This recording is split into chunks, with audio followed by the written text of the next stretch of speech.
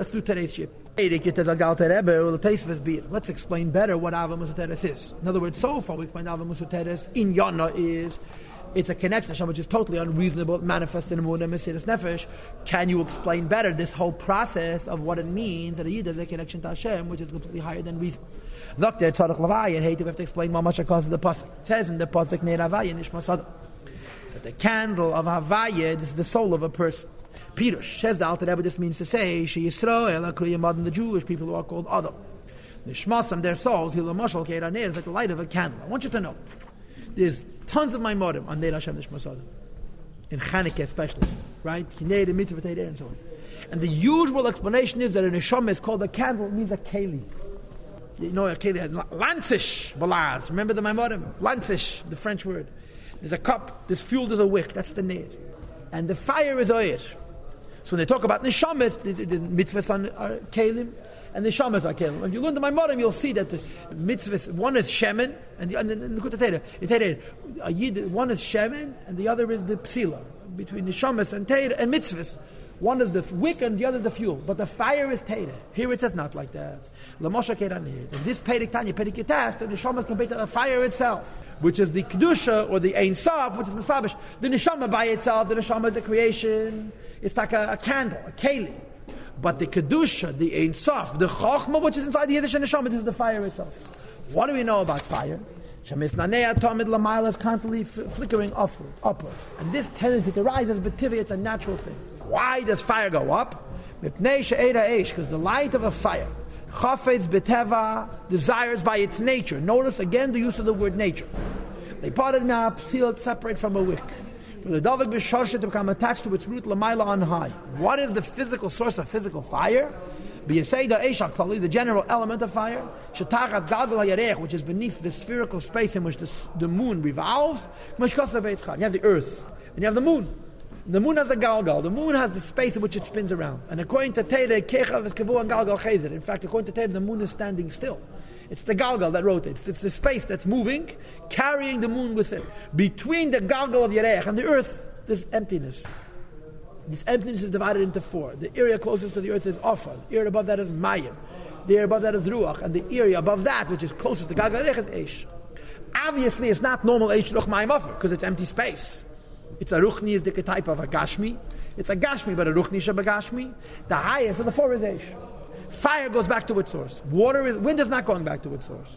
Water is not going back to its source. Earth is certainly not going back to its source. Physical fire wants to go back to its spiritual source because it's the most spiritual of the four elements and it feels its source. So he says it wants to part of now to separate from the wick. For the davik b'shasha to attach itself to its root lamayla above, you say the eish element of fire, which is general, which is beneath the spherical space in which the moon revolves.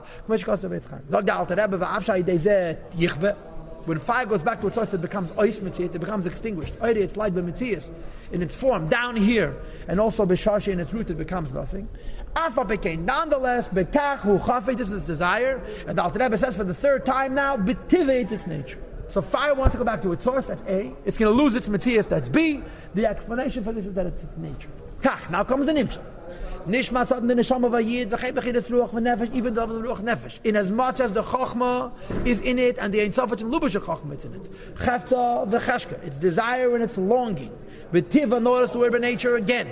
By its nature is lipada to separate. V'otzes men haguf to go out of the guf.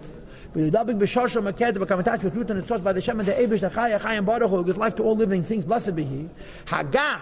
Even though shatiya ayim ve'efes, it will become absolutely nothing.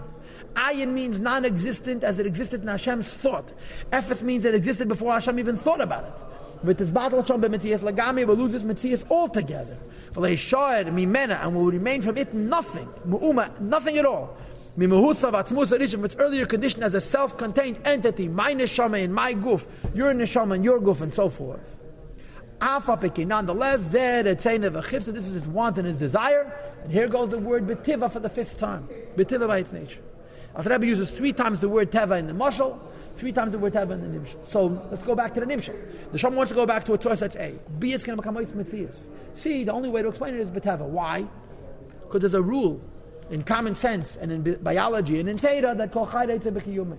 Everything that exists wants to exist. Nothing wants to die. Because if something wanted to die, guess what? It would have died a long time ago. Any animal which likes to be eaten, hat man von Shalangov gegessen. Right? Survival is based on will. Here you have a fire that wants to disappear. Okay, but fire you can say has no soul, even though apitated it does. But a neshama and a neshama wants to commit suicide. Says the Alter Rebbe, the answer is it's not logical. V'teva zeh, this use of the word teva, that the neshama wants to go away and disappear. Who shema mushal is a borrowed term. L'chol davar sheni bechinas tam v'nas. Anything which has no reason and any explanation. Because v'gam kan here also, like Kavana, the idea is sharatzon v'chayfet zeh benefesh. This will and desire in the neshama to go back to Hashem and lose its identity ain't bechinas tam v'das v'seichel muslig moving. It's not something that has a reason and can be understood and has a basis which is intellectually reachable and comprehensible. Why uses 5 words? Tam, das, seichel, musig, moving. Homework. It's above understanding and wisdom that can be intellectually reached and understood. It's the chokhmah in the neshama.